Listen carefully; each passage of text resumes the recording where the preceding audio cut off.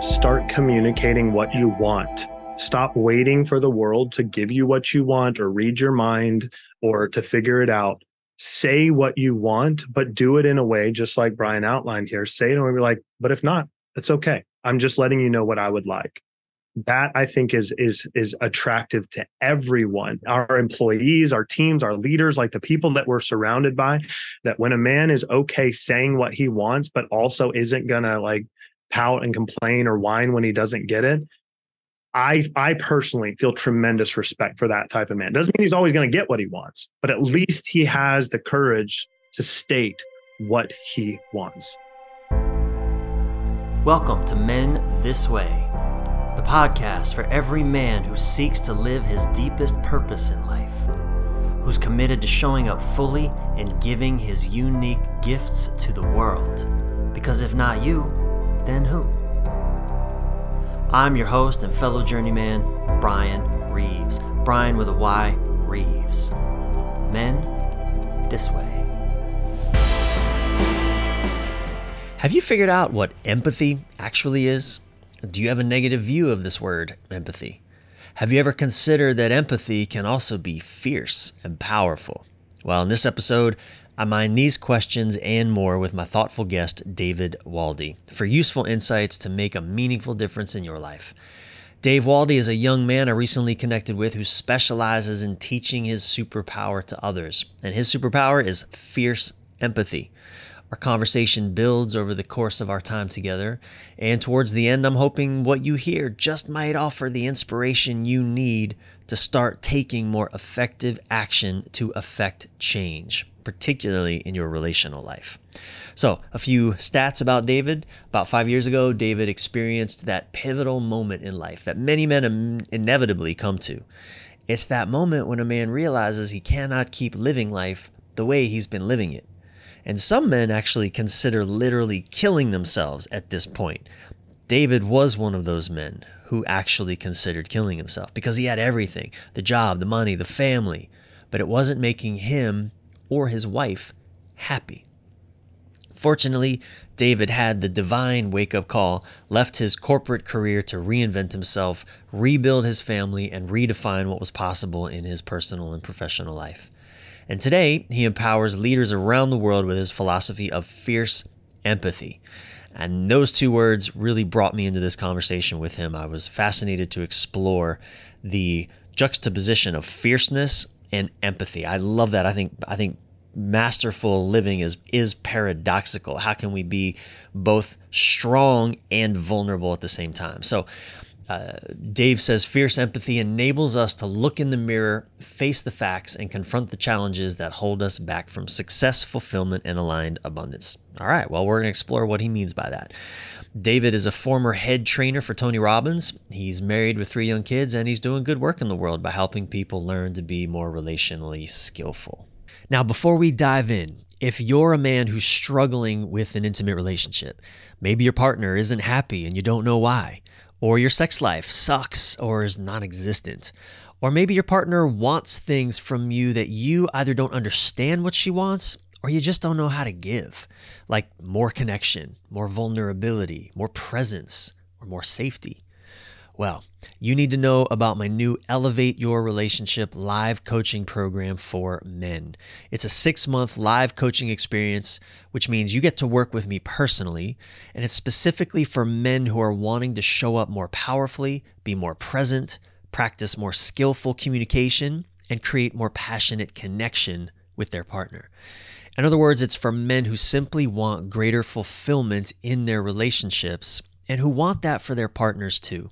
In this live 6-month coaching experience, you will learn how to better navigate conflict, to even use your differences and disagreements to not create chaos or stagnation, but turn your differences into passionate connection. You'll learn how to create and maintain healthy boundaries, how to stand in your power, and in ways that won't turn her off, but rather draw her towards you, if she wants that. We'll dive into how to be your full, authentic self in the relationship, how to create emotional connection, how to practice the sacred art of masculine-feminine intimacy for deeper passion, and more.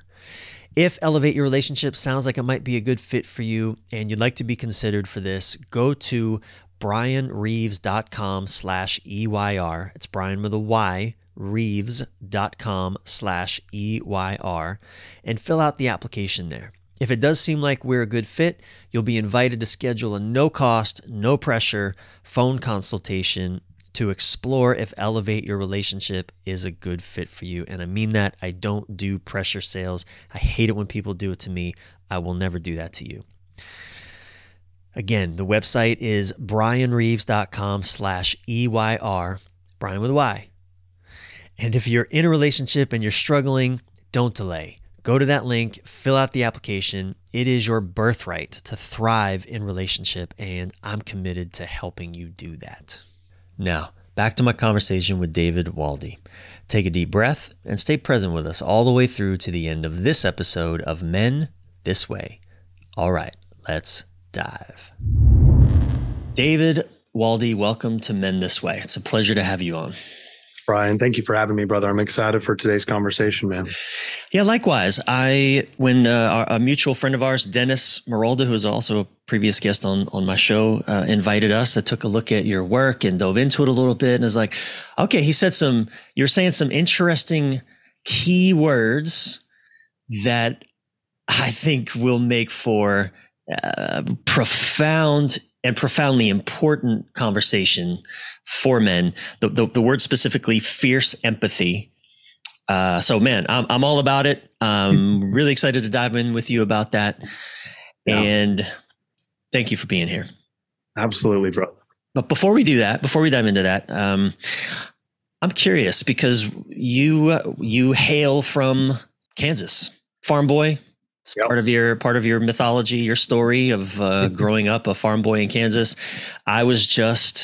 I just went to visit my dad in Southern Illinois. He lives in the cornfields in Southern Illinois, and man, I mostly grew up in the East Coast. I've lived on the West Coast, and I was stationed in Oklahoma in the military. And what a different world! Yes. Where are you now? What was it like growing up? First off, where are you right now? Where do you live now? And what was it like growing up on a farm in Kansas? Like, what do you tell about that story, about that time? Yeah. So currently I reside just outside Columbia, South Carolina. And it's kind of a long story for how I ended up here. I lived in Florida for a while, but growing up, my first, we didn't move from Kansas until just before I turned 14 years old. So all of my core childhood memories were in Kansas, and it was a beautiful childhood. There was a lot of stuff that I didn't really appreciate until I became an adult, but there was also those things, just like we all look back and you start to recognize, wow, okay, maybe that wasn't so normal, or maybe this was not a good thing, or maybe there's things that should have happened that didn't happen, or that did happen that shouldn't have happened. And so it was interesting because we lived on about a 70-acre plot. My grandparents lived on a corner, my cousins all lived on a corner, and then we lived on a corner of the property, and we kind of just shared. So my childhood was very much like the Andy Griffith Show. I was Opie Taylor. I summer months, I'd get up, BB gun on one shoulder, fishing pole on the other shoulder with my dog, and I'm headed out. And that was a lot of what my childhood was. My dad was a veterinarian, and so entrepreneurial. He had a very solid work ethic, and being from the Midwest, a lot of what's conditioned into you is work ethic. Like everything is about hard work, sun up to sundown, and putting in the work required. My mom was a teacher. And so, growing up, I had my younger sister. She's about 5 years younger than me. We had what I consider to be a pretty traditional family. I grew up in evangelical Christianity. That was my background. And there's a lot of things that came out of that, good, bad, and ugly. But it's very much, if you're from the Midwest, that it's kind of similar to where I am now in the Bible Belt of the United States, is that religion is a big part of culture. Again, good, bad, and ugly. It is what it is. It's just, it's a part of it. And so I felt like I had a really beautiful upbringing in many, many regards, but it also formed and fashioned me in a lot of ways that led to a lot of pain, a lot of difficulty, a lot of challenges that I'm sure we'll get into. Yeah.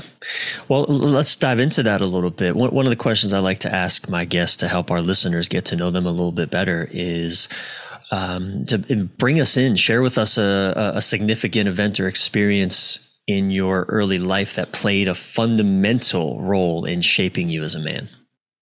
Yeah, the most significant one that I would say just played this foundational, fundamental role was actually one of the most painful seasons of my life. It was shortly after we moved to Florida. So just before I turned 14, we moved to Florida. I had no idea why, but my parents sold us on this idea of moving close to Mickey Mouse right? And Disney World. So I was like, oh yeah. Sounds good at Kid, 14. like, this sounds awesome. It wasn't until many years later that I found out that the reason that we moved was it was my parents' last ditch effort to save their marriage. And it didn't work. My dad ended up walking out, within a year or two of us having moved there, and he moved into his own place. And the experience for me that was foundational, and I know we'll come full circle on this here in this conversation, but for me was I experienced this being a teenager, not really knowing who I am, what life is about. I mean, we remember all of us our teenage years. We don't know what way's up and what way's down. We're just there trying to figure it out.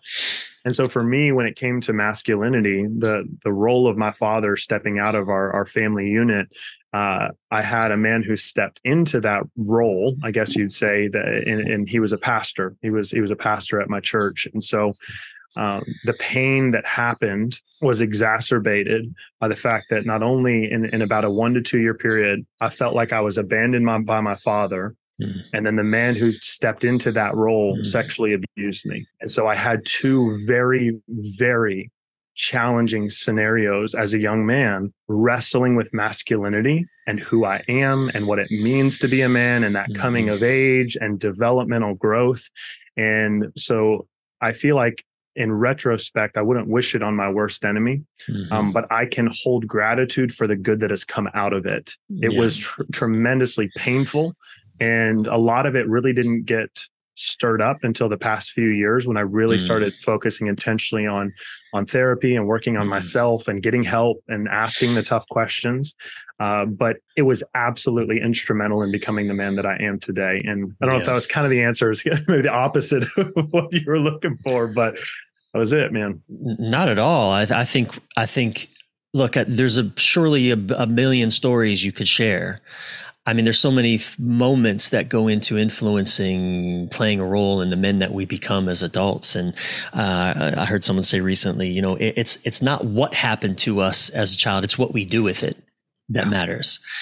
And, I'm always fascinated to hear how men answer that question. And oftentimes it's the men that we become is rooted. There's a sense of it being rooted in a pain, a wounding from childhood. In fact, actually, even just as I'm saying it out loud, I'm aware that one of the, in ritualistic initiations from boyhood to manhood, there is always a wounding, an intentional, whether it's a slicing of the hand or I'm fascinated by, there's a indigenous tribe down in South America that they have their teen boys stick their hands in these giant banana leaf gloves filled with bullet ants. And they have to endure the sting of the bite of a bullet ant is among the most painful insect bites possible on the planet. And it's filled with bullet ants, and they have to withstand the pain for 10 minutes without making a sound, without wincing. Like, they have to endure it, be in it, be with it. And that is a requirement of sorts. Yeah. Right. So I'm not surprised, David, that you find in your childhood, this awful moment. And yet it all the same played a fundamental role in shaping you as a man. It did. And to your question around empathy, it was really interesting because I've started to recognize, so I've taken strengths tests, personality tests, Myers-Briggs, Clifton Strength for years. And the first time I ever took one, I was 15 years old. And I'll be honest with you, as a 15-year-old boy, when you take a strengths test or anything like that, there are certain characteristics that you have kind of idealized of what it means to be a man, like things that you want, I'm a motivator or competitive or strength or whatever, visionary. And I remember being 15 years old and doing that for the very first time and reading the list of my natural gifts, my natural hardwired strengths. And I was pissed, Brian. I was so pissed, like beyond angry, because the list from the top: empathy, Mm, inclusivity, mm, connectedness, adaptability, and mm, input. mm, And those core strengths, those gifts, if you will. There's a lot of, I've done a lot of research on nature versus nurture and how some things that are gifts and strengths that we carry that, all of us have natural bents towards certain things. There are certain kids who can sit down and just go to town on a piano and yeah. it's just a gift, right? Or a Yeah. talent. Yeah. But there's also skills, and skills are things that we can develop Mm, and mm, develop into strengths. And so these were things that were naturally hardwired. And as a 15-year-old kid, I'm like, screw this, man. Like these are girly things. Like I'm not what that was my understanding at the right. time. Yeah, totally. Except I ended up taking that same test over the course of the following 15 years, 3 different times. You want to know what my top 5 were every single time that I took that test, no matter what season of life I was in? I'm guessing empathic or empathy was one of them. They were all the same. They Wow. never changed. Interesting. They have never changed since that time, almost 20 years ago. And what it did early on was it gave me this clue into this thing we talk about around purpose, around calling, and around trying to figure out why we're here and what we're supposed to do. And so over the years, I ended up, really through my teenage years into my 20s, I resented every part of who I was. I could not look myself in the mirror. I hated the man that I was. I didn't know what it meant to be a man. It honestly, Brian, it wasn't until I'm 33 now. I still consider myself a kid, but I will say this: there was a transition about 2 years ago where I actually finally felt like I became a man, and I could look myself in the mirror and have full confidence in that. Like I'm talking after kids. I've got 3 kids. I've been married for 9 years. That entire time feeling like a child, wondering what in the world this thing called adulting is and all that. And what I realized is I had been so resistant to these things because they did not fit the model of what all of society and culture said what a man is supposed to look like and what a man is not supposed to look like. And empathy, as I'm sure you know, is not exactly welcome in a lot of men's circles, these conversations around it. Certainly not valued. Right. And so it was very, very challenging for many years, many years, until I started to embrace it. And I realized that it was a tremendous gift to people when I actually owned it, and I was grateful for it, and I stopped resenting it. And I had to learn it. I had to rediscover, because my idea of what empathy was not actually what empathy is. And I think that's a lot of times where people get confused, is they have this concept that they think is, this is what masculinity is, or this is what empathy is, or this is what love is, or this is what intimacy is. And so David, well, I'm getting chills because I love where this conversation is going. I'm really excited about it. I'm even thinking about the word fierce, like adding the word fierce to empathy. Now it appeals to me as a man. but I want to share. I worked with a man who's 65 years old. He was a client of mine a couple of years ago. 65-year-old man, had been married 40 plus years, although his marriage was in shambles. That's why he came to work with me. 65 years old, was a successful entrepreneur in the oil industry, wealthy, had homes, all the stuff, had raised children, all of that. And he said these words to me, I don't know, a few months into our work together. He said, I realized that I've never really felt like a man. 65-year-old man in a hyper masculine industry, oil, right? Energy and technology. And I'll never, and here he is. And I think at the time I was maybe I'm 48 now. Maybe I was 45 or 44 or something. And there's an elder man, 20 years my elder, saying these words. And I get it because that's been my journey as well. But I think so many men go through their entire lives attached to some warped, bullshit version of what a man is. And all the while, we're protecting a very fragile masculine identity in all the different ways that we do that. And I'm sure you've seen this in your work too, Brian. I've seen it time and time and time again, is that most often the men who have difficulty talking about emotions and opening up and being vulnerable and having the courage to really share with a brother. Like I shared something on social media the other day, and basically the premise of it was, I don't care how you define masculinity. Sometimes the most effective thing that you can do is a deep, guttural, visceral, unashamed, unabashed cry into the shoulder of a brother. And that does not exist in the day and age that we live in, except for in very small circles, because most men are so terrified of emotions because we're taught that we have to have, we're supposed to have it all together. We're supposed to be the strong ones. And I have found time and time again that the ones that have the hardest exterior facade, oftentimes at the depths of who they are, have some of the greatest insecurity. And no one can get past that tough facade because it's tough, right? It is so tough. But most often with time and intentionality and connection and exploring things together, for a lot of us, there's still like this, I'm careful around the conversation of inner child work. And there's a lot of different philosophies around it, but I do believe and understand that there is a part of us as men that if we don't take the time to actually work on healing and restoring relationship within ourselves, with ourselves, we will never be able to come to that place where we do feel like, okay, I feel like a man and I feel confident in that. I know who I am. I know what I do. I know what I'm committed to. I know what I say yes to and what I say no to. I know what my standards are. These are my habits. These are my routines. These are my rituals. This is the husband I choose to be. This is the father I choose to be. This is the leader I choose to be. And that process, it takes a lot of time and intentionality, but as I'm sure you know, when you go through that process, you come to this place, which is what I feel like I've been living in the past few years, where you no longer feel like you've got anything to prove, and you no longer feel like you've got anything to hide. You're just free to be who you are, and you're kind of cool if some people don't like that. You're okay with it. It doesn't really matter anymore. Yeah,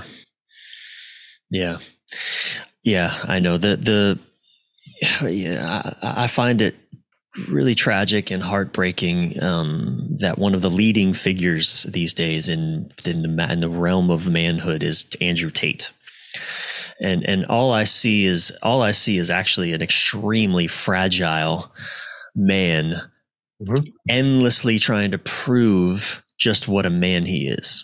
I 100% agree with you. And it breaks my heart as well. It's not judgment towards him. It's not anger. It's for me, it's a form of pity where I'm like, I'm looking at him, because here's the hard part about an Andrew Tate. Much of what he says is spot on, is 100% accurate. However, if you really look beyond the projection like you're talking about, and you really listen to these themes and consistent themes, there's a lot of stuff that I'm not here to tell anyone what to believe, but that I vehemently disagree with. And I think that a lot of it comes from, and not to call him out in particular, but you're right. He has become a pillar or an example or a lead influencer in the realm of masculinity. And I don't think people understand what they're signing up for in idolizing him in the way that they do. Well, and I'm happy to call the man out, because I do feel angry personally. I do feel, I think it was Thomas Merton had this term, holy outrage. Come on. Righteous indignation. Holy outrage. Like, there are things on this planet we should be fucking outraged by. And I know it takes discernment and to what to be outraged by. And I guess we each have our own say in that. And of course, what we do with our outrage totally matters. And the same thing, like, what happened to us as children is what happened to us. It's what we do with it that matters. And I think it's the same, what we do with it. And I think having these conversations for me is having this podcast. This is a lot of work to put on a podcast like this, but I think it's, it's my way of channeling my holy outrage that there's so much, there's so much adolescent masculine psychology in the world. Yeah. And adolescent masculine psychology, I think this would be a good segue into empathy. Yeah. I think a lot of adolescent psychology, the hallmark of adolescent psychology, one of the hallmarks is the hero complex. I am the hero, and the hero is a individual. The hero doesn't need anybody. The hero has to overcome everything. Mhm. Has to be the one to fight the dragons, be the Yeah. one to receive all of the awards. And if there's no dragons to fight, well, I'm not needed. So I'll go wherever there's dragons to fight. And as again, it's just Andrew Tate is just fighting dragons everywhere he looks and teaching boys how to fight dragons through very shallow, I say. Well, that's shallow. There's nothing wrong with building up your body, learning how to fight, learning how to be even effective and powerful with women. But what's lacking in that adolescent approach, I say, is fucking empathy, being able to be relational. So let's dive into empathy. First off, what do we get wrong? What do we misunderstand in your view about empathy? Yeah. So and I just want to real quick, I'll echo your sentiments about that. I agree. There's that's why I say certain components about like taking care of your body and working on the vessel you've been given and making it a precision tool and taking care of controlling your thoughts. There are some things, and I think that's what's so sinister about it. It's kind of like if you go back to the garden, right? It's like, when Satan deceived Eve or the devil deceived Eve, it was like two truths and a lie kind of scenario, right? Is that you're not really getting the full context. And so that's why I think a lot of people are misled by it, because it sounds really good on the surface, but when you dive in underneath, you're spot on with how you're describing it. But this thing around empathy, what I feel like we get wrong is that for some reason, somewhere along the line, we believed the lie that empathy is a form of being soft, that empathy is coddling, it's enabling, it is, oh, you poor thing, I feel for you. It's a very, very passive quality is what we've believed, is that empathy is very much like, oh yeah, I'll just, I'm going to be super sensitive and walk on eggshells and make sure I don't ruffle any feathers and make sure I people please. I'm trying to be empathetic, right, towards these individuals. And nothing could be further from the truth, because true empathy, if we think about it this way, I love using this example. Now I'll just ask you a question, Brian. Do the people that you love and respect most in your life tell you what you want to hear all the time? Nope. Same for me. The people that we love, and especially like grandma don't care. She'll tell you like it is. She's like, I think that for most people, at least, well, I shouldn't say for most people, at least for me, when I think about, the traditional grandma, she's going to spit facts and she doesn't really care about you. She loves you. You know that she adores you, but she'll slap you if needs happen because she has an understanding. And the people that we love and respect the most, the reason that fierce empathy came to be is that we have to be fiercely committed to what we believe. Just like you said, that righteous indignation or that righteous anger, that holy anger about certain things. There are things in this world that are wrong, that are evil, that are unjust, that are not okay. There's not just everything's all right. But the challenge with that is creating an environment where even in that holy anger, the opposing party, there has to be established relationship in order for any form of accountability to exist. So we live in a world where everyone is trying to hold everyone else accountable, and there's no effing relationship. There's no relationship. And so we don't have the full context. We don't have an understanding of all the complexities and layers. And so that's why I'm always very, very careful to, when I'm attacking someone, I'm attacking their actions, not their character, not their identity. And I think there's a huge difference there. And we don't see that conveyed on the media. We don't see that on television. We don't hear that on a lot of interviews. What people end up doing is going and attacking the individual rather than what they're saying, or what they're doing, or what they're modeling. And the reason I feel like that's important and why fierce empathy exists is that when you are fiercely committed to what you believe, but you are simultaneously willing to take a step back and to create an environment where the opposing party feels seen, heard, and understood, you can create a healthy dialogue, disagreement, argument, where it doesn't have to be personal. We've lost the art of arguing ideas and beliefs and opinions. And now everyone and their mother has my truth, which is nothing more, in my opinion, It is nothing more than an opinion, this whole my truth thing. And so for us, empathy in and of itself, it's not about trying to step into someone else's shoes. That's what everyone thinks when they think empathy. Oh, just step into my shoes. That's an impossibility because you don't have their background. You don't have their story. You don't have their scars. You don't have their trauma. You don't have their upbringing. But what we can do is in that instance, we can step into this place where we say, okay, I know what I believe and I'm fiercely committed to that. But simultaneously, I'm going to create an environment where you feel seen, heard, and understood. And once I know that that environment has been created, I will have the courage to speak what I believe to be the truth, regardless of whatever discomfort may follow. You don't have to agree with me. You don't have to think that it's right, but I'm going to share with you what I believe to be the truth. But the problem, again, going back, Brian, is that outside of the context of trust, some measure of trust and open accountability, saying, I give you permission to disagree with me, it doesn't work. So everyone, we see it all over social media. Everyone is going around licking wounds, comparing scars. Nobody's healing and nobody's getting better because everyone is pointing out all these things when relationship doesn't actually exist. And so fierce empathy in and of itself is establishing that context where, if you and I are having, say you come to me, like say Brian comes to me and he's like, man, I'm dealing with this, and this.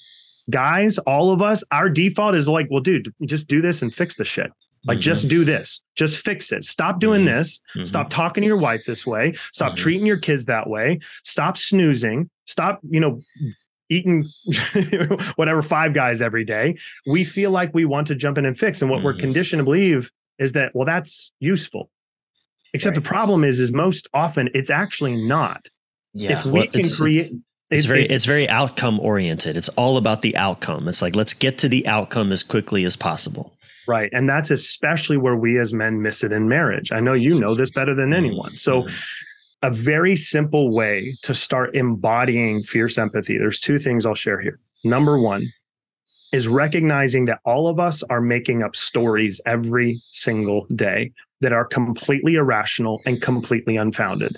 The next time you go to a restaurant and your food is 20 minutes late, ask yourself what story you're coming up with. Because most of us, my server doesn't give a crap about me. What the heck are they doing in the back? Somebody must be texting on their phone. What is going on? And it's all about me.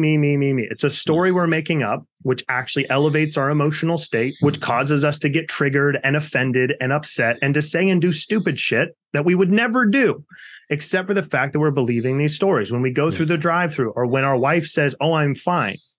What story are you making up? Right? Those are the things that cause us to emotionally dysregulate. And that's what takes us out of this environment where we're trying to see, hear, and understand what's really going on and to say, hey, I could be wrong about this or whatever. So that's number one, is checking the stories. Number two. Well, and before you keep going, because I think there's I want to just stay here for a moment too, because even that story, okay, you say to your wife, what's wrong? I'm fine. I'm fine. Well, I think most men would immediately think, oh, I'm going to get crushed. I'm about to get destroyed. Again, it becomes about me. Like you said, to your point, 100%. It becomes about me. It actually doesn't tend to lend itself to more curiosity, to really genuinely want to show up in service and to the in this case, the woman who's probably in pain and going through something. What it tends to be for us men is, how do I avoid whatever's coming? If I just ignore it or avoid it, or I'll get ahead of it and just dismiss it, or I'll take us somewhere where we don't have to talk about, well, that's ignoring it or avoiding it. But if I know what's wrong and I'm going to get ahead of it by dismissing whatever I think is going on for her, again, just playing out my story.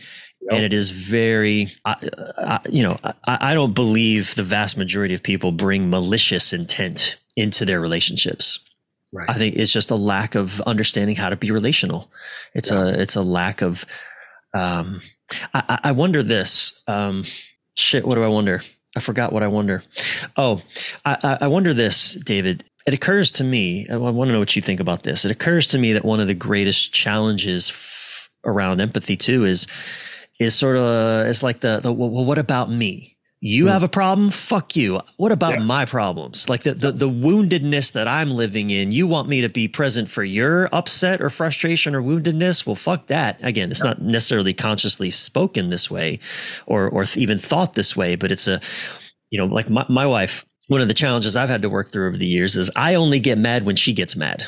Good codependency. I love it. It's like, well, it feels like it's a moment of, how dare you be angry? You're going to get angry. Well, fuck, do you know what I'm going through? Kind of thing. Right. Yeah. So I think it's just important in the stories we're living in to really set this up, because I think men are going through all kinds of different things that just get in the way. Just this right here. We can't even begin to be empathic if we aren't able to acknowledge what you're pointing out and these things that are arising for us.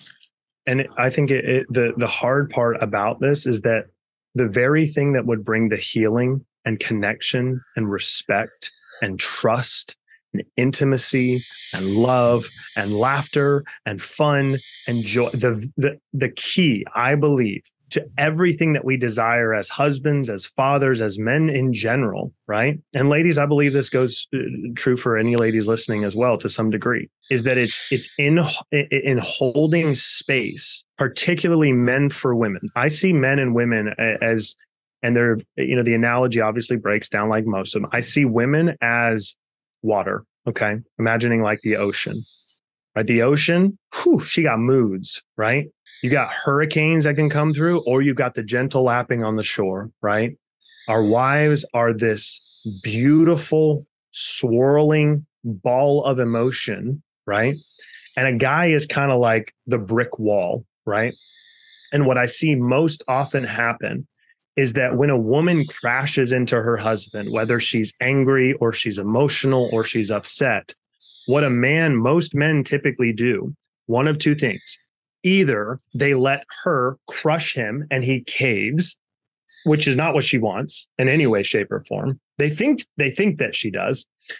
And she just walks all over him. He doesn't stand in his power. He lets her get her way in every single thing that she wants. Or what he does is he crushes her.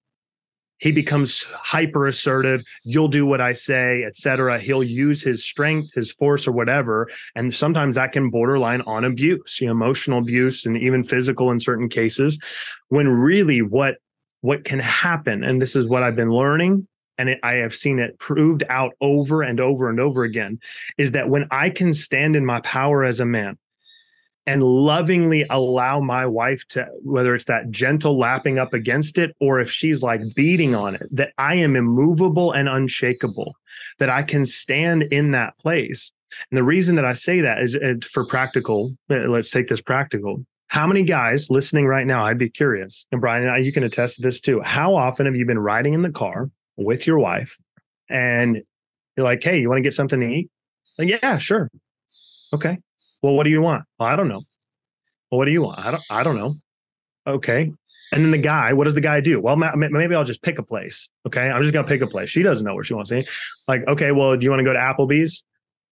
No. Well, you just said you didn't care. Okay. Not Applebee's. Do you want to go to Buffalo Wild Wings? Do you want to go to Cracker Barrel? Do you want to do whatever it is? And every Cracker time. Barrel, you're showing your Kansas roots now. Come on, man. We're going to hit some Waffle House too down here in the South. But what ends up happening is an argument breaks out, right? It's like, why won't you tell me what you want? And that's most often the line that exits a guy's mouth is, just tell me what you want. What do you need me to do? Why are you upset? Why are you saying everything's fine? Do you want me to do the dishes, or do you want me to do this? Or you want me to help with the kids? What do you want me to do? And what I think the problem with that question, Brian, is that it's so broad, it's so vague, that a woman doesn't necessarily know how to respond to it. And it's not a woman thing. It's just people thing. Like if I say, what do you want? There's 20,000 things you could say. Versus what I have found is creating a binary situation, and binary is not always good, but in this situation is, hey, right now, are you looking for support or are you looking for solutions? When your wife brings you problems, when she's talking about her day, Our default is to fix it. Our default is to find the solution. When she is a completely different being than we are, she is this. If she did not have the quote unquote, what we call chaos of her emotions, we would lose interest. Part of what endears us to women in general is the fact that they are different from us in so many different ways. And so for me, when it comes to my wife and interacting with her, I'm always trying to create options. I'm trying to say, hey, would you, and I pull some sales stuff out too. Would you be opposed to going to the Cheesecake Factory? Right? Well, I wouldn't be opposed. Okay, we're going to Cheesecake Factory. Or in these situations where she says, I'm fine, or she's processing and talking through things. Sometimes what she needs more than anything is for you to just shut up and listen. But we're constantly defaulting to fix it mode. And what I feel like empathy is, it's less about the other person, more about saying, if we're going to create the things in our lives that we want, we have to be willing to step outside of our own stuff, our own funk, our own problems, our own issues, and create this environment with our wives in particular, and even with our kids. Hey, do you need me to just hold space right now? Do you just need to talk right now? Do you just need support right now? Or do you want solutions? Because I've found, I don't know if it's the same for you, Brian, but 9 times out of 10, like actually 99 times out of 100, my wife already freaking knows the answer. She's smarter than me. she knows the answer. She's just looking for support in that moment. And we are just go performance outcome. Let's get there. Let's get past this. Let's get to the next, get to the next, get to the next. And it doesn't create what we're longing for, which is that intimacy, respect, connection, love, and trust. So I just want to speak to a few things because I can hear some members in my audience maybe listening in and thinking, for example, there are going to be some men who will themselves feel like, well, I'm the ocean, mm-hmm. and the women I choose they're the brick wall. Yep. And so I want to be mindful to acknowledge that indeed sometimes, in my case, look, I am the brick wall. My wife, the metaphor I always share with people when I talk about our first meeting was, as soon as I was in her physical presence, I felt like someone had just pushed me off a cliff into the deepest ocean waters. I love it. I was feeling her emotionality. I was feeling the depth of her capacity to feel, and it was intoxicating. And at times it has threatened in my own mind to overwhelm me, I'm the ship sailing her ocean. And at times, man, it's like her emotionality, it's overwhelming for my more limited capacity to feel. And so I just want to speak to that sometimes, even in heterosexual relationships, men can be and feel like their wife, their woman can't be with their emotionality. And also this question, what do you want? A lot of times there's a lot of women that will say, well, I know exactly what the fuck I want. And I tell him and he doesn't do it, or he resists, he denies, dismisses. I am clear. Right. I think that happens a lot as well. Yeah. And I know that happens a lot as well. And so I think, I've been working with couples for the last 10 years and do a lot of relationship work. My focus is relationship work and men, particularly these days, really helping men become more relational, and particularly in intimate context. How do you help men really understand? Because you lead in with the word empathy, fiercely so, but you don't shy from it. I have an Elevate Your Relationship program. I was telling you a little bit about that. And we don't, in our marketing language, as we go through we teach 9 specific skills. We don't teach empathy. Mm-hmm. We teach curiosity. We teach how to be curious. We teach how to be vulnerable, courageously vulnerable. We teach how to have boundaries in ways that are loving and respectful. We teach how to navigate conflict in ways that create connection versus just more chaos or disconnection or stagnation, all those things. But we don't really use the word empathy much. And I probably because, again, I just know men don't really understand it. They still don't understand. Even listening to this, they still may not fully understand. It's such an elusive concept. Right. Yeah.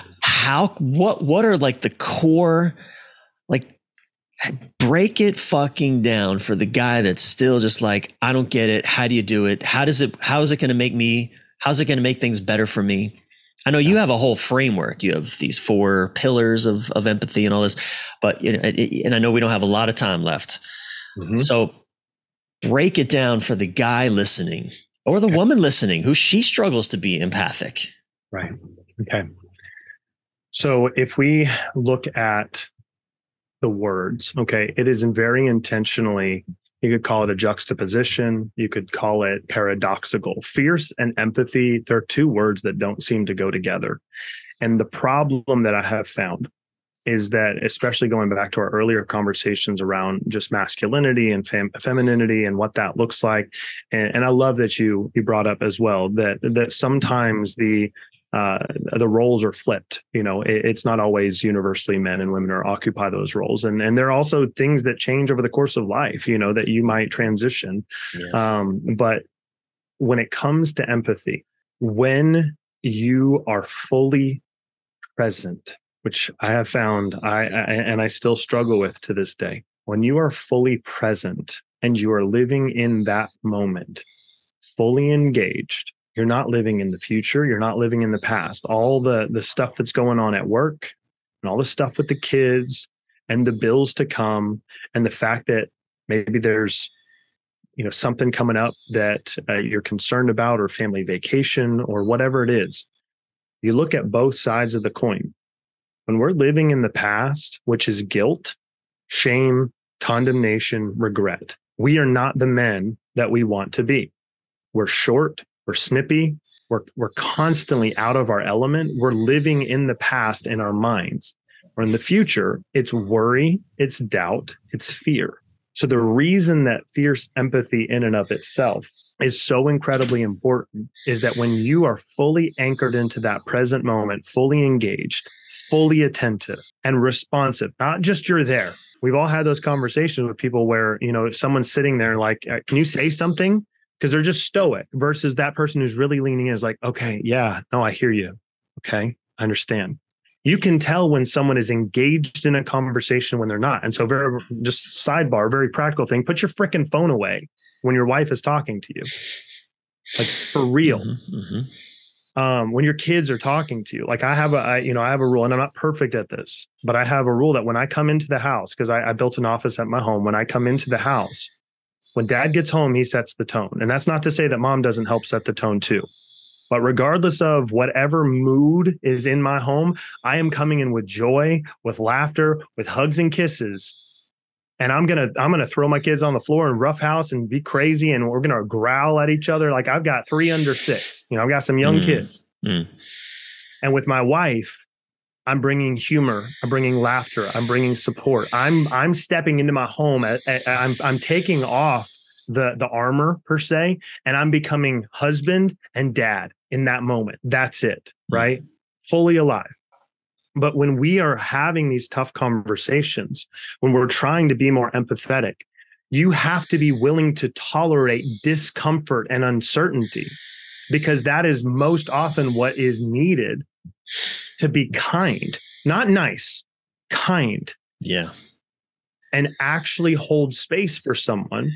And when you do that, the reason that this empathy thing is so incredible, and you're right, to your point, Brian, it is very hard to define. It is very hard to understand outside of context, specific contexts and situations. And I'll be honest with you, I'm writing a book on this, and I've been writing it for 5 years, Brian, because it is one of the most, number one, the book is incredibly confrontational for me. Like when I read what I'm writing, I'm like, I can't freaking publish this. He's like, and so it's very confronting for me, but it's also very situational.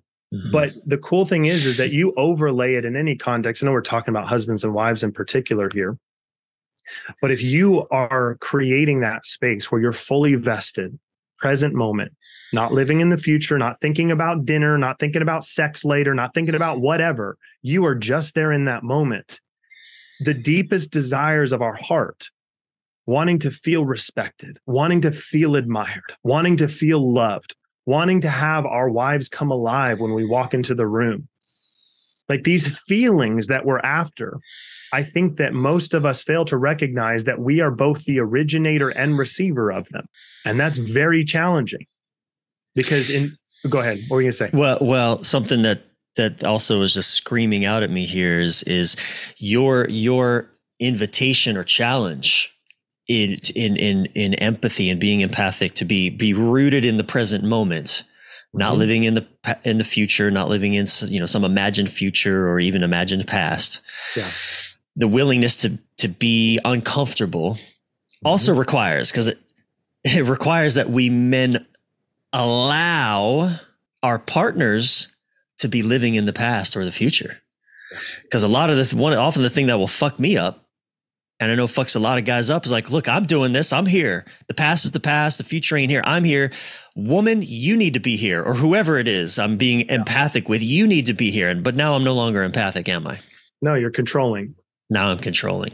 I'm living in the future. Again, I need the future in 5 minutes from now to be better than what I'm feeling right now. Yeah. Rather than just surrendered to what is happening right now. I think the biggest thing that I have found that has completely transformed my marriage in every single way.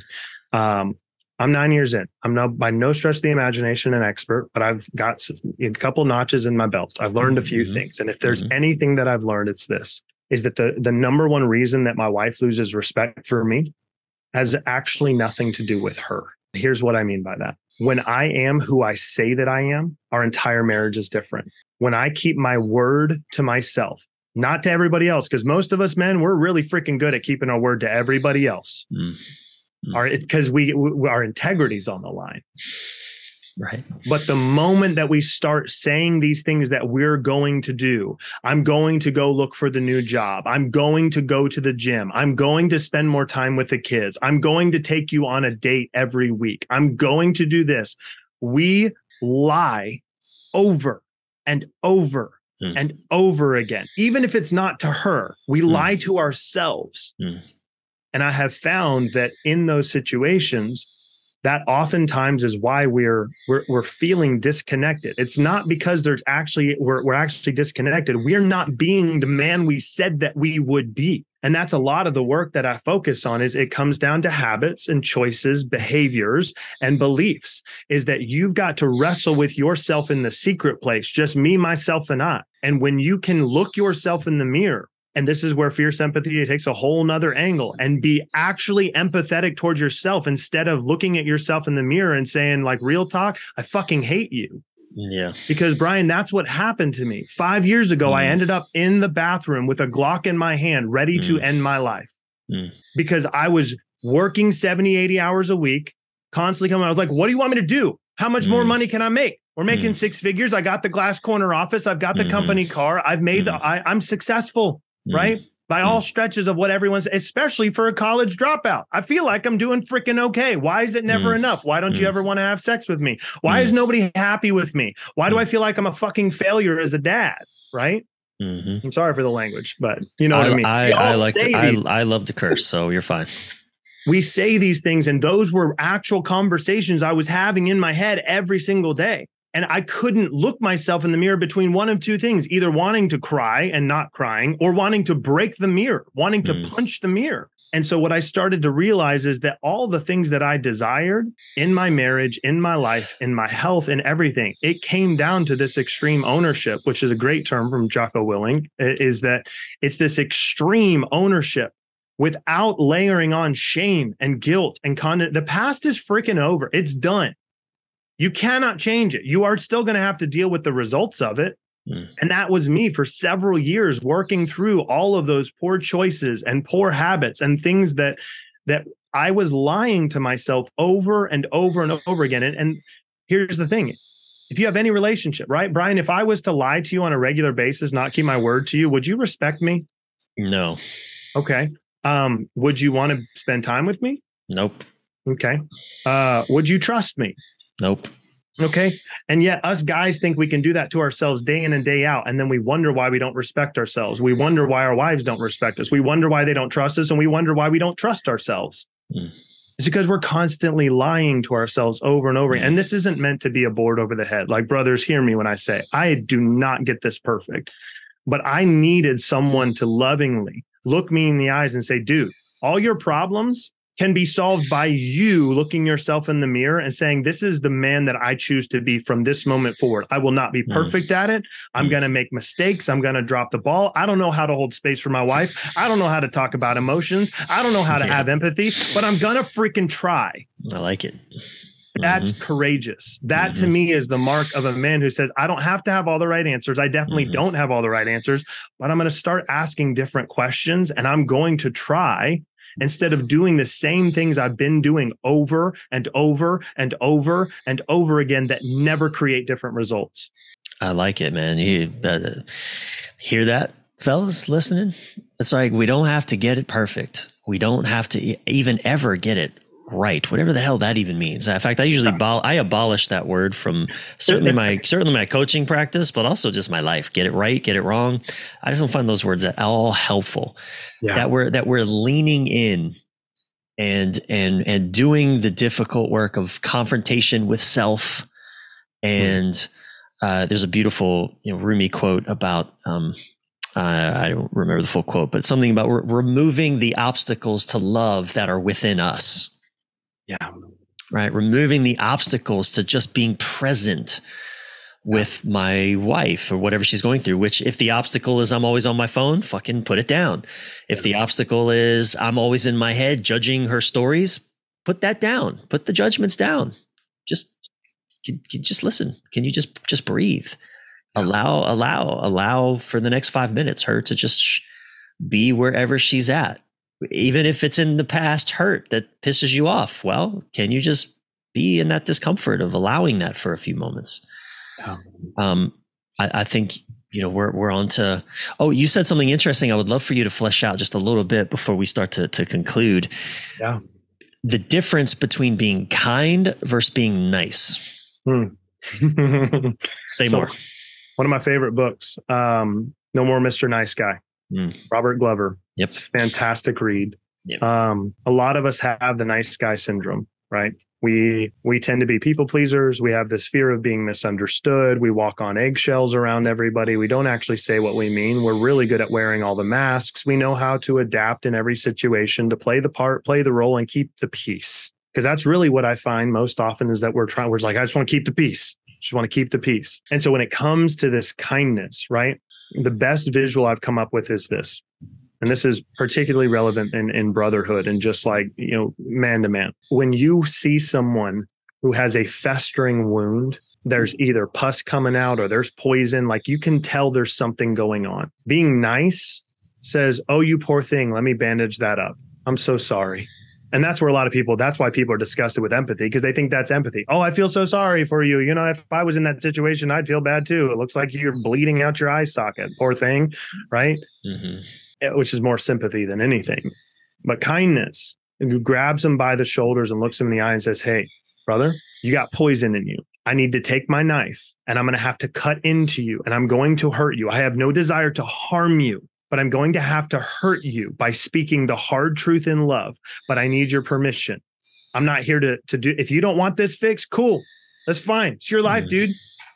If you want it though, and you want real solutions, I'm going to have to dig in there with my knife and cut out this poison, cut out the pus in order for you to heal, because this is on your arm. You can't do this surgery on your own to cause more damage. That's one of the things too, is all of us men, we feel like we got to figure out this stuff on our own. Why? What the hell?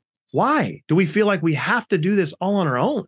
Who are we trying to prove it to? But that analogy is kindness, is saying, I care about you. I love you enough to hurt you because I'm willing to be courageous. But I know that in that only works in a context of trust. You have, like Brian, if I saw that on you, you would have to trust and say, I trust you with this knife. I trust you to cut me open. There's a verse in the Bible, I love it. It says, faithful are the wounds of a friend. It's because it's not about harming people.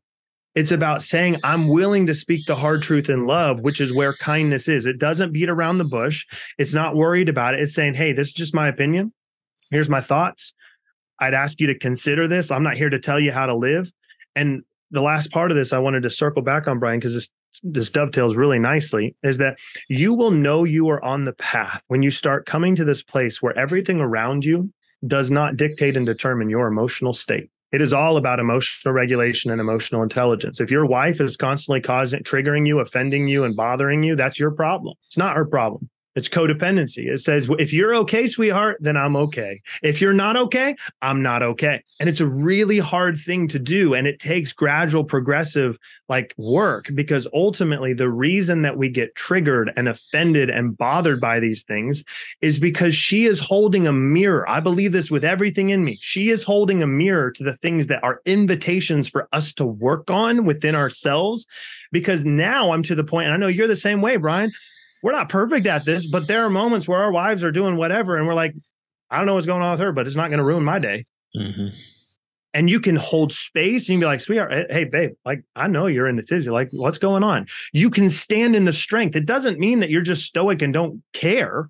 It just means that your emotional state and your thoughts and your feelings are not dominated by her or by anyone else.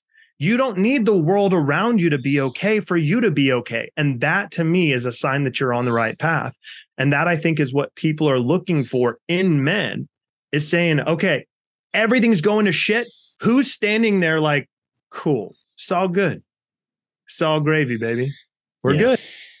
And I think that is an indication, again, that we're on the right path. It doesn't mean we've made it. I don't think we're ever going to make it. I just don't. I think there's always things for us to work on.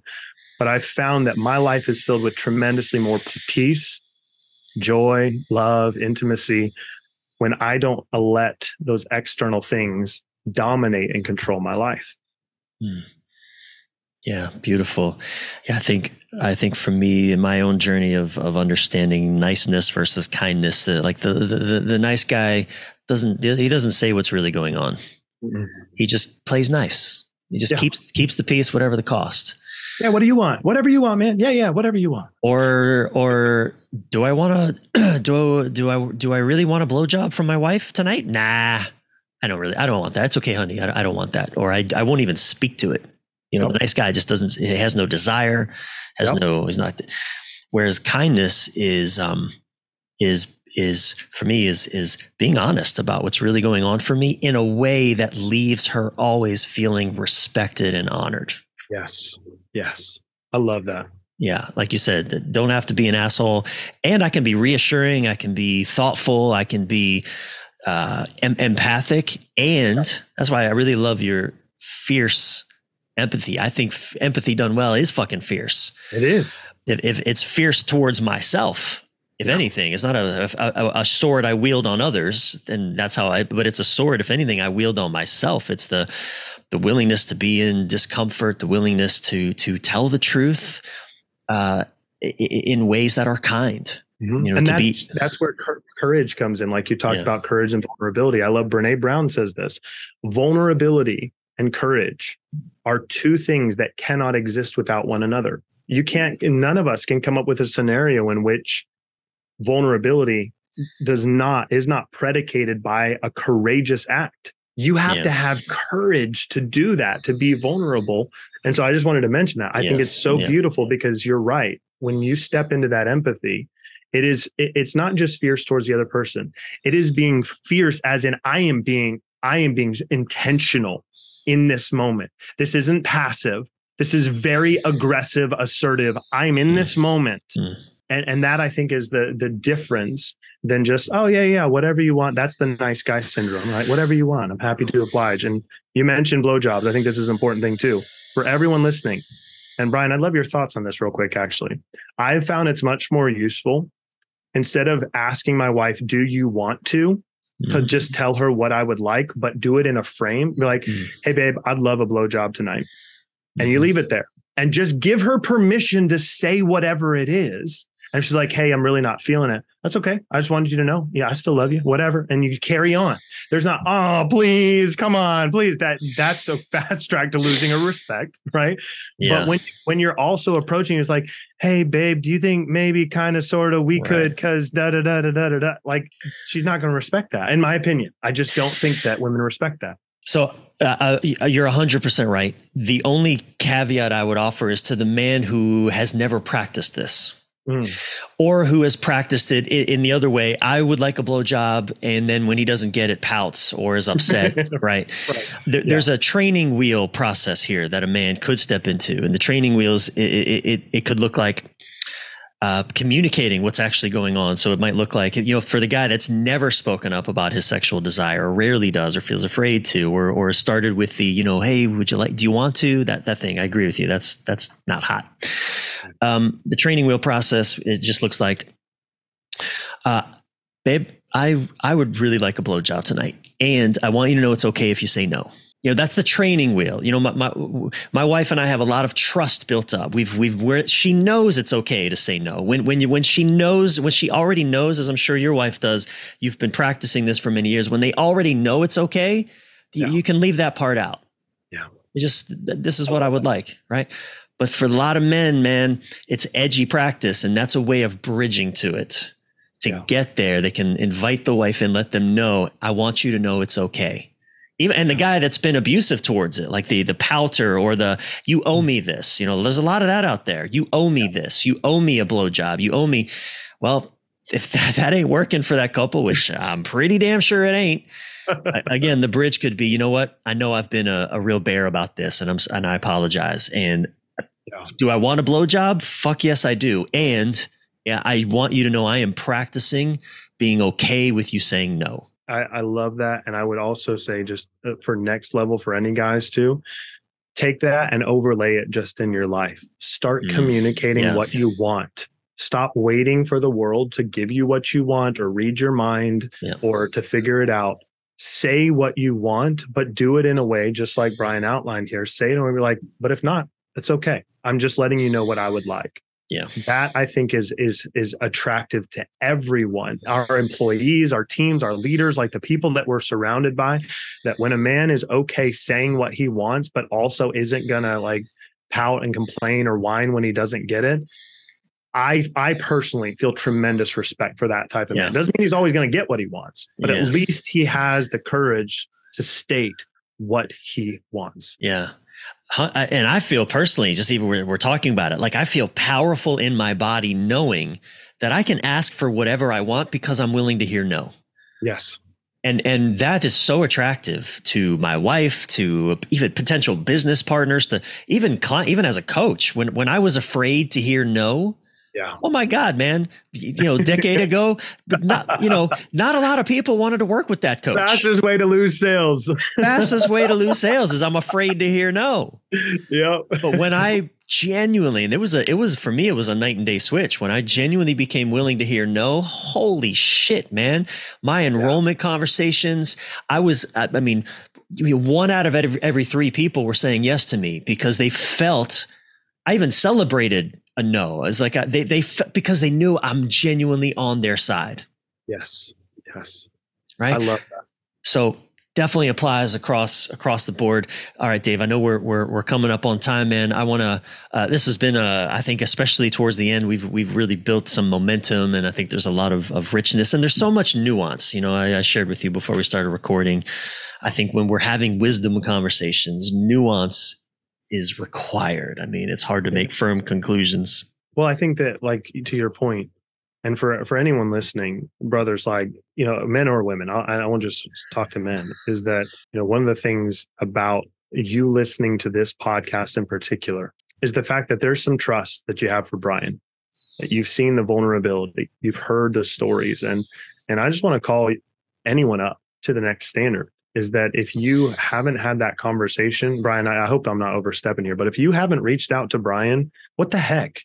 Freaking send him a message. If you're struggling with some of these things, you don't know how to navigate it, and you're trying to be the man that you said that you would be, and you're working on relationships, who better than the man that you listen to month in and month out, week in and week out, who will actually come alongside you and help you with that nuance? Because you're right, Brian, we can't cover all of the nuance. Every single individual, every couple, every circumstance, it requires deep conversation and understanding and context and working through things based on background and experience and all this stuff. And I just want to honor you, brother, the work that you do. And for everyone listening, like, get on the freaking phone with this man if you're dealing with this stuff. For real. Thank you. Thank you, David. It's very generous, and I appreciate it, man. I received that, and thank you. Thank you. Sure. All right. Last one. We're going to do 5 questions. I call it your 5 emotional triggers. And then I'll ask you to let people know where they can find you. So sure. It's the 5 core emotional triggers: mad, sad, joy, fear, and shame. Here we go. Number 1, what makes you mad, David? What makes me mad? Seeing people taken advantage of. I feel that one. That one's pisses me off. That one I'm seeing. I told you I took a trip home to see my father this past weekend, and there are some people that are taking advantage of him. And he's like, "Oh man, it's so fucking hard for me to be with it. Maybe so angry." Mm-hmm. Anyway, so that's fresh. That one's fresh for me. Okay, what makes you sad? Hurting people unintentionally, or not hurting, I should say harming people unintentionally. It's never, I had that happen in last week. I had a very delicate situation in which I did not deploy fierce empathy. I was accusatory. I was very confrontational. I did not create an environment where they felt seen, heard, or understood. And I caused a lot of pain, and that causes me a lot of pain. Mm-hmm. Yeah, I feel that. Yeah, I did the same with my dad too. So 2 for 2. I probably have to do a whole episode just on my trip with my father last week, man. All right. What causes you to feel joy? What causes me to feel joy is honestly just being with my wife and my kids.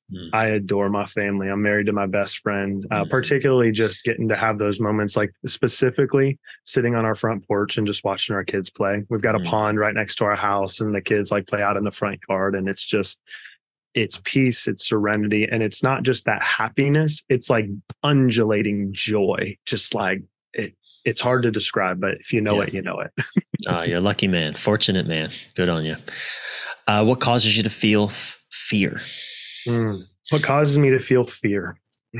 Betrayal, and the thought of betrayal, because I've been betrayed so many times. And the hard part about how I live life is that I'm the guy who will give you all the trust until you've lost it. I'm not one that you have to earn the trust first before I give you any. And I have found that 90% of the time that works out, but 10% of the time I'm gonna get burned. And so that's always this underlying fear is like, is this person going to betray me and hurt me? So yeah, I feel that, man. I also don't. Yeah, I don't really believe trust is earned. It's given, and then we reveal whether we're worthy of the trust given. Yeah. So I feel that I'm with you, man. I also am very, very quick to trust, and it mostly pays off well. Yeah, exactly. Most of the time it does. A few times here and there, I've had my ass handed to me. Yes. At the same time. And last one, dealer's choice. What causes you to feel either shame or embarrassment, or just makes you want to hide from the world? Shame. I think this is probably a useful one for all of us men in particular. My lack of financial literacy, because it wasn't until probably a couple of years ago where I realized that my understanding of the world and how it operated, particularly around finances, there was so much shame that I've still to this day, I'm still actually dealing with a lot of those financial decisions that I made in complete ignorance. And so I have to have grace for myself, because at the time, just like all of us, we did the best with what we could, but there's still a lot of shame attached to that because of these stories I tell you should have known better. Why in the world did you make that decision? How could you have let that happen? And so there's a lot of shame that I still to this day am processing and healing, I guess, around my relationship with money. I don't know if that's a good answer, but that's what it is for me. No, I can relate to it, man. Same. I did not inherit financial literacy from any of my parents. And there's a cost, literally, to that. Yeah. So I feel you, man. Well, David, where can our listeners learn more about you and what you're up to? Yeah, for sure. Anyone can find me on social media at David Waldy. Basically any platform. I like to hang out on Instagram the most. Website, davidwaldy.com. And feel free to reach out anytime I mention the podcast. And I'd love to connect with anyone who wants to hear more. But just follow me on social. Hang out. Come hang. Any man that gets the feedback that he's not empathic, that he can't listen, that he follow David in his work, check him out. I'm following David because it's always something that I can improve upon myself as well. And David, thank you so much for coming on Men This Way, man. I've enjoyed our conversation. Brian, it was an honor, brother. Thank you for the work you do, man. Thank you so much for listening, and thank you again to David Waldy. You can find him at davidwaldy, WALDY.com. And of course, that link and any additional resources will be in the show notes at brianreeves.com/mendthisway podcast. Also, remember, if you'd like to experience empowering, transformational coaching with me to help elevate your intimate relationship experience, go to brianreeves.com/EYR and fill out the application on that page to get started on your coaching journey with me. There's actually another website you can learn even more about Elevate Your Relationship. It's elevaterelationship.com, just elevaterelationship.com. Don't delay. Fill that out. If you're struggling with an intimate relationship, I can support you to get on the journey towards thriving. Thriving is your birthright. elevaterelationship.com. And lastly, please go write a review of this podcast right now on your podcast app. Doing so does help me and the show immensely. It also helps other people realize this is a trustable space. I deeply appreciate it. And don't forget to subscribe yourself while you're at it. I'm your thriving life and relationship coach, Brian Reeves, Brian with a Y Reeves. Until soon, keep your head up, your breath relaxed, and your thoughts inspired.